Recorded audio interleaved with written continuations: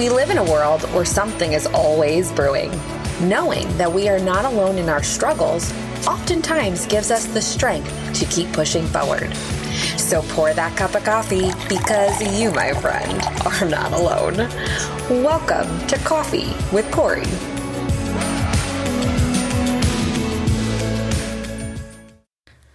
Welcome to Coffee with Cori. This is Cori Powers.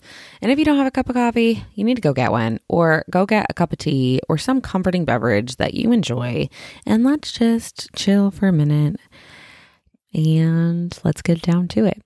So today's topic, home sweet home, wasn't something that I was actually consciously thinking of until someone else pointed it out. And I think that that's common. We kind of get enmeshed or immune to certain things until someone new comes along and points it out. You're like, oh yeah, you're right. I do that. Or, oh yeah, I guess that is a thing in my head. Yeah. Okay. So, we're kind of inoculated by our own stuff. So this past week we had some out of town relatives stay with us and come over, and we did hosting a lot this past week. And it was just so nice to connect with family that was from out of town, and we don't get to see them that often on my husband's side. And so it was great to have them share memories or talking about funny things.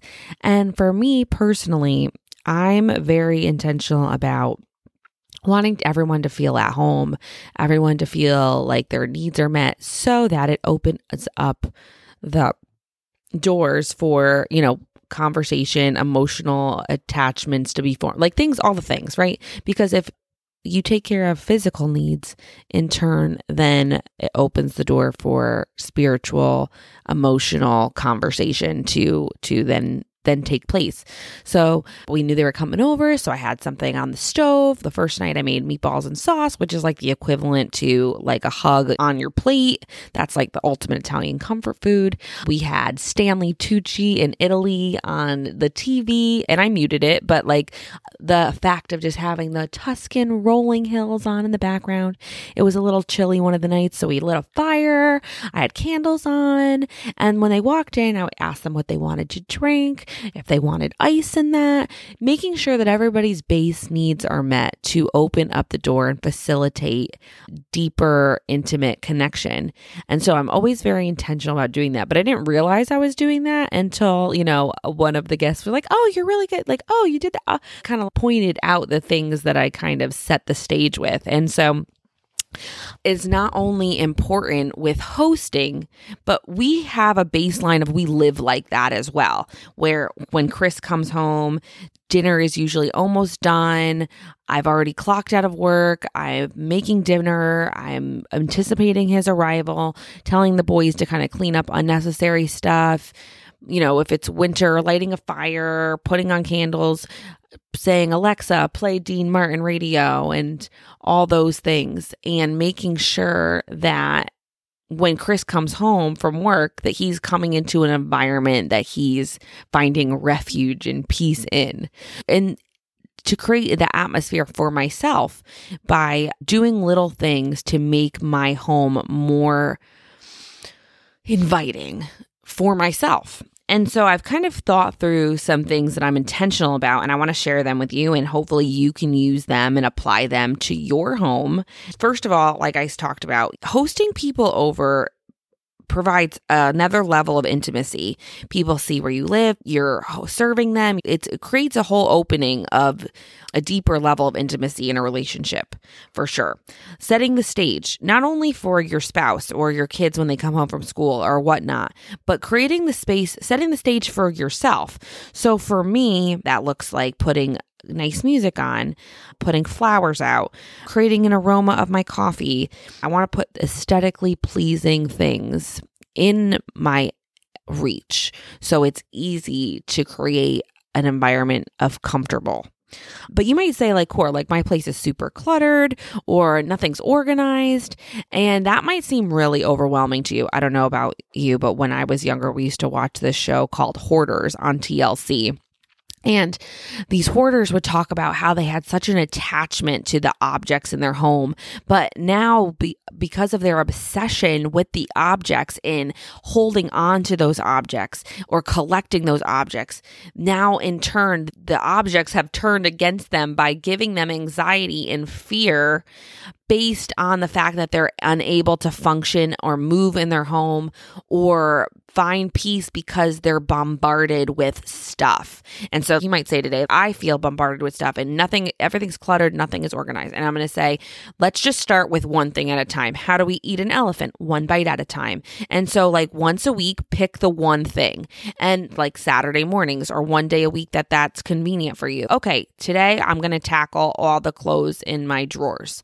All right, today we're going to tackle the kids' toys, and we're going to get clear bins and put labels on them, and we're going to organize the kids' toys. Or, this Saturday, I'm going to tackle the bookshelf or the garage or my office area or our bedroom and declutter my top of my dresser. And so by making it bite-sized, picking one thing at a time, prioritizing the spaces utilized first, like your living space, your living room, your kitchen, your dining area, maybe your bedroom, whatever areas that you are in the most, prioritize those first, and then just create a little list. Okay, these are all the things that need to get done. Okay, this week we're going to tackle this one. And there's something very cathartic about writing something down and crossing it off. So definitely do that. Put it on paper or create a reminder in your phone. And if you like just clicking the little dot, be like, yep, I completed that. Because there's an accomplishment in doing that, in addition to being in a space that is organized and sorted. And there have been studies that show your physical space play and impact your mental and emotional state. And so an easy way to be more emotionally sound, mentally sound, is by doing something so base as creating a good environment for your body to inhabit. So organizing. And if you say like, I don't have ideas, I don't know what to do with this space, go on Pinterest. That is like the best cheat place ever. Look at Pinterest, check out all the things they're doing, type in organize office, organize clothes.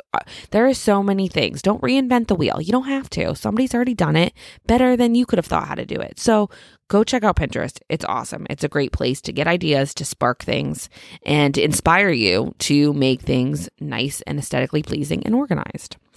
The next thing on my list of creating an environment of home sweet home is food. Okay, yes, obviously I'm Italian, so food is going to play. However, I would like to also say is like you don't need to cook elaborate things. It first starts with you stocking your house with good whole foods and not eating junk, because if you're putting junk in your body, it's no wonder you feel like junk. So it first starts with stocking your house with good, healthy snacks, getting out all the junk food. If you have a craving for junk food, finding a good, healthier alternative to keep in the house so you don't feel like you're going without, but also you're implementing something of better quality to put in your body so that your body can then in turn work for you. But also for me, on Saturday, I had to cook and have a nice meal or cook a couple things so that we have for the next day. And my thing is I actually really enjoy cooking. And for me, a medium of art. It's an expression of me when I cook. And so it's more than just putting things on a plate. It's putting things that everybody enjoys, people trying new things, experimenting. And you might say Cori, I'm not a cooker or I don't bake or whatever the thing is. But can I just say it takes little to no effort to make a charcuterie board. It literally is assembly, or putting mozzarella, tomato, basil, and drizzling it with olive oil. Literally no skills required other than assembly. So there are things that you can do and make that are on your level. And again, Pinterest, go look it up. Look at fun apps. Look at fun, easy recipes. There are things you can stock your house with that make it foolproof and make it easy. And also, we come around food at the dinner table, right? And sometimes it's not about the food as much as it's about the company. And so it's super important to just first create the physicality of there is food in front of us, but us sitting together at the dinner table, we do that at least 3-4 nights a week, whether it's sitting at the dinner table or on Friday nights, I'll make charcuterie because by Friday I do not want to cook. And I'll just put that on the island and we're all standing around the island and picking and talking and, there's something playing nice music in the background, joy, or we light a fire and creating that atmosphere around the food. And actually studies have shown it's proven that kids that have sat down for dinner with their families at least 3 to 4 times a week have a higher self-esteem and are more verbally expressive because they have been taught that at their dinner table. And so I think about our dinner table and there's so many times that we talk about things that we otherwise wouldn't have talked about if we just got a sandwich on the fly. At our dinner table, we'll actually ask fun questions about our day and we'll say, what was your high of your day? What was your low of your day? And what was your random fact? What was your buffalo? And it's created and opened the doors for so many conversations at our dinner table and creating atmosphere for emotional connectivity and decompressing of our day, just sitting together around food. And so it's so important and part of creating that home sweet home vibe. Also, you might say I know, Cori, this whole episode is about enjoying your home, enjoying your atmosphere, finding your homeostasis in your habitat. Got it. However, when I'm home, I'm bored. It's not fun. I want to be out. I want to be doing things. I want to do all that. And I'm going to say, do you not find at some point that being out is exhausting, or the drama that happens out, or all of the variables that you cannot control out there? Sometimes you need a reprieve. You need a rest, right? You can't be out all the time. And if you are, I bet you're exhausted or you're on drugs. For real. I don't think it's capable that you're out all the time and not need some kind of solace and peace. And so if you're one of these people that are I don't like being bored, it's not entertaining enough, find something that's entertaining for you. Find a hobby. Hobbies. Pick up that guitar you said you were going to learn. Look up a recipe that you want to try. Walk through Hobby Lobby and find out what sticks out to you. Yarn, fabric, painting, watercolors, clay modeling. When we were kids, we used to do little modeled car things, and they were fun, and it made life at home more fun. Open up that puzzle. Do something at home that is engaging for you, that you find exciting. Go to the library, get fun new books. We do that with the kids. Just recently, me and my son Abel started an Italian app where we are learning Italian words together, and we're making that fun. So start some hobbies that create fun and excitement and things that are drawing you back. Hey, I want to get back to that at home. Let home be your place where you stir that creativity, where you stir and recharge that area of your life. Home does not need to be boring. You can add excitement by adding these fun hobbies into your environment. I think about it during COVID, when it was hard to get out and we were having a lot of things happening at home and it was starting to get a little stale.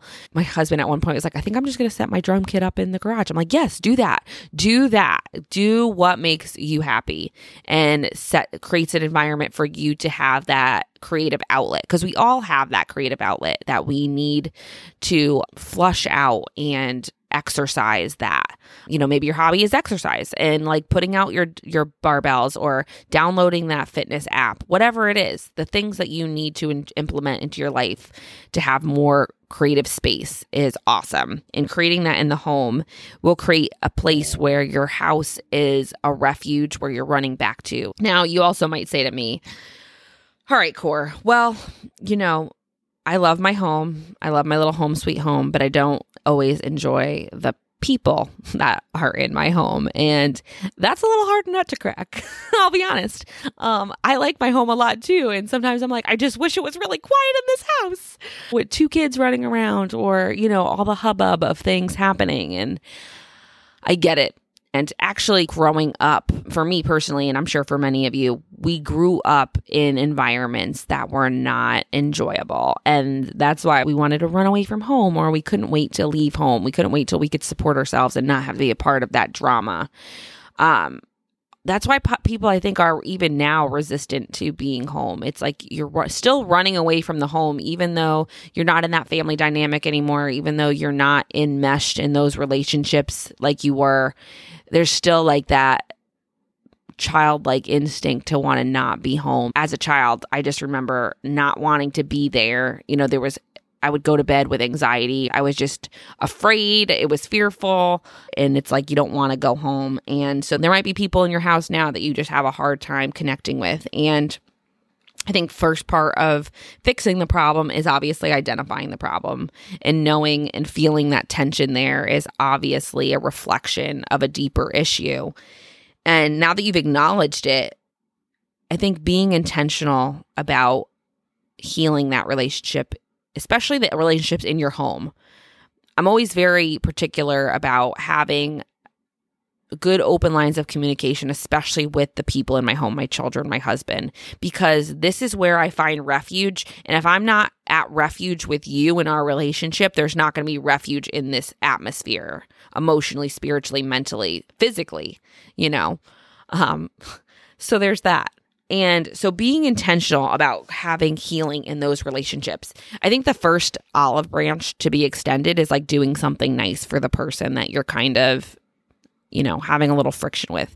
Doing something nice. That sometimes just opens the door for open lines of communication, for there to be compromise, for there to be, all right, it diffuses things. When you do something nice, you go out of your way to do something nice for the person that you're at odds with. It really has a way of de-escalating the situation.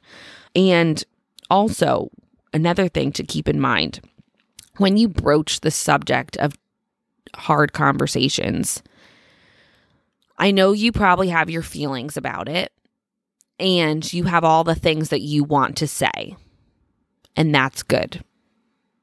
But also, be open to listening. And there'll be times when that person pushes your buttons and you want to immediately defend, interject, or interrupt. And know going into it and position yourself in a way that you're going to keep silent and you're going to let them feel heard. And then there'll be a point where you express yourself and you are heard. And when I've done therapy sessions or just mediated situations, that is actually the biggest thing I do as my quote unquote referee self in hard conversations between people, is saying, okay, nope, we're going to let her finish her thought. All right, good. Then she's done. And then, okay, now we're going to let him say how he feels about the things that you just said.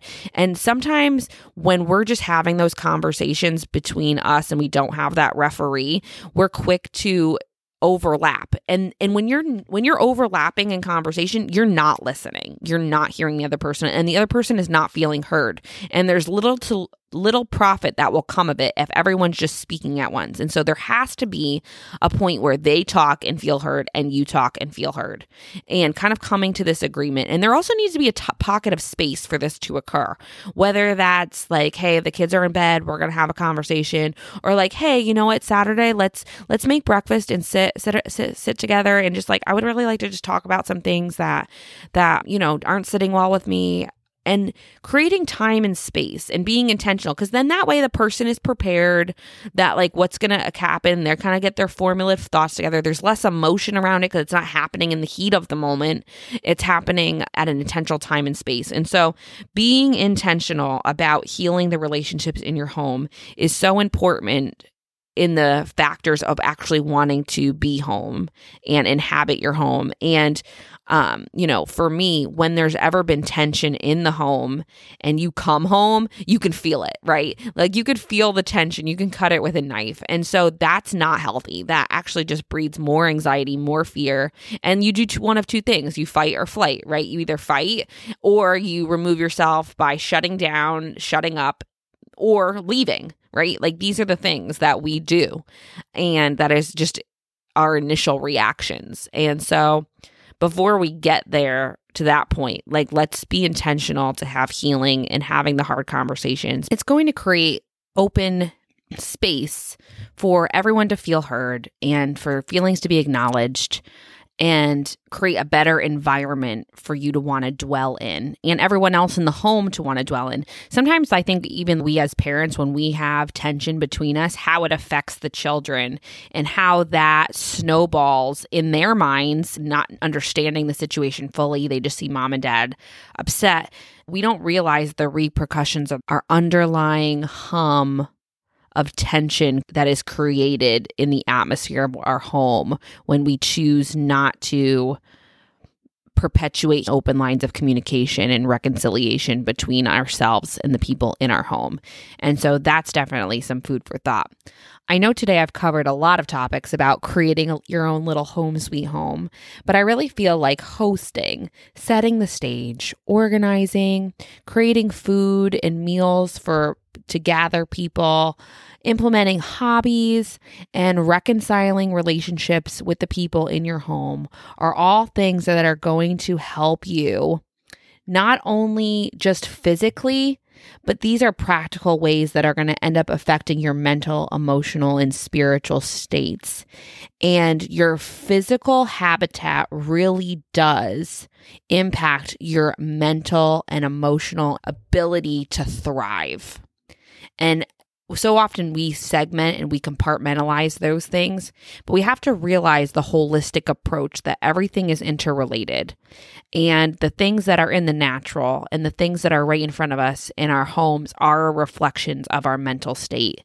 And if we could start organizing the things that are tangible, we'll start to organize the things in our minds. And so I hope some of these things encouraged you. And over the weekend, you take some of these ideas and thoughts and implement them in ways just to feel better and more home and comfortable in your home sweet home. I hope this helped you, and I hope you have a great weekend. And thanks for tuning in.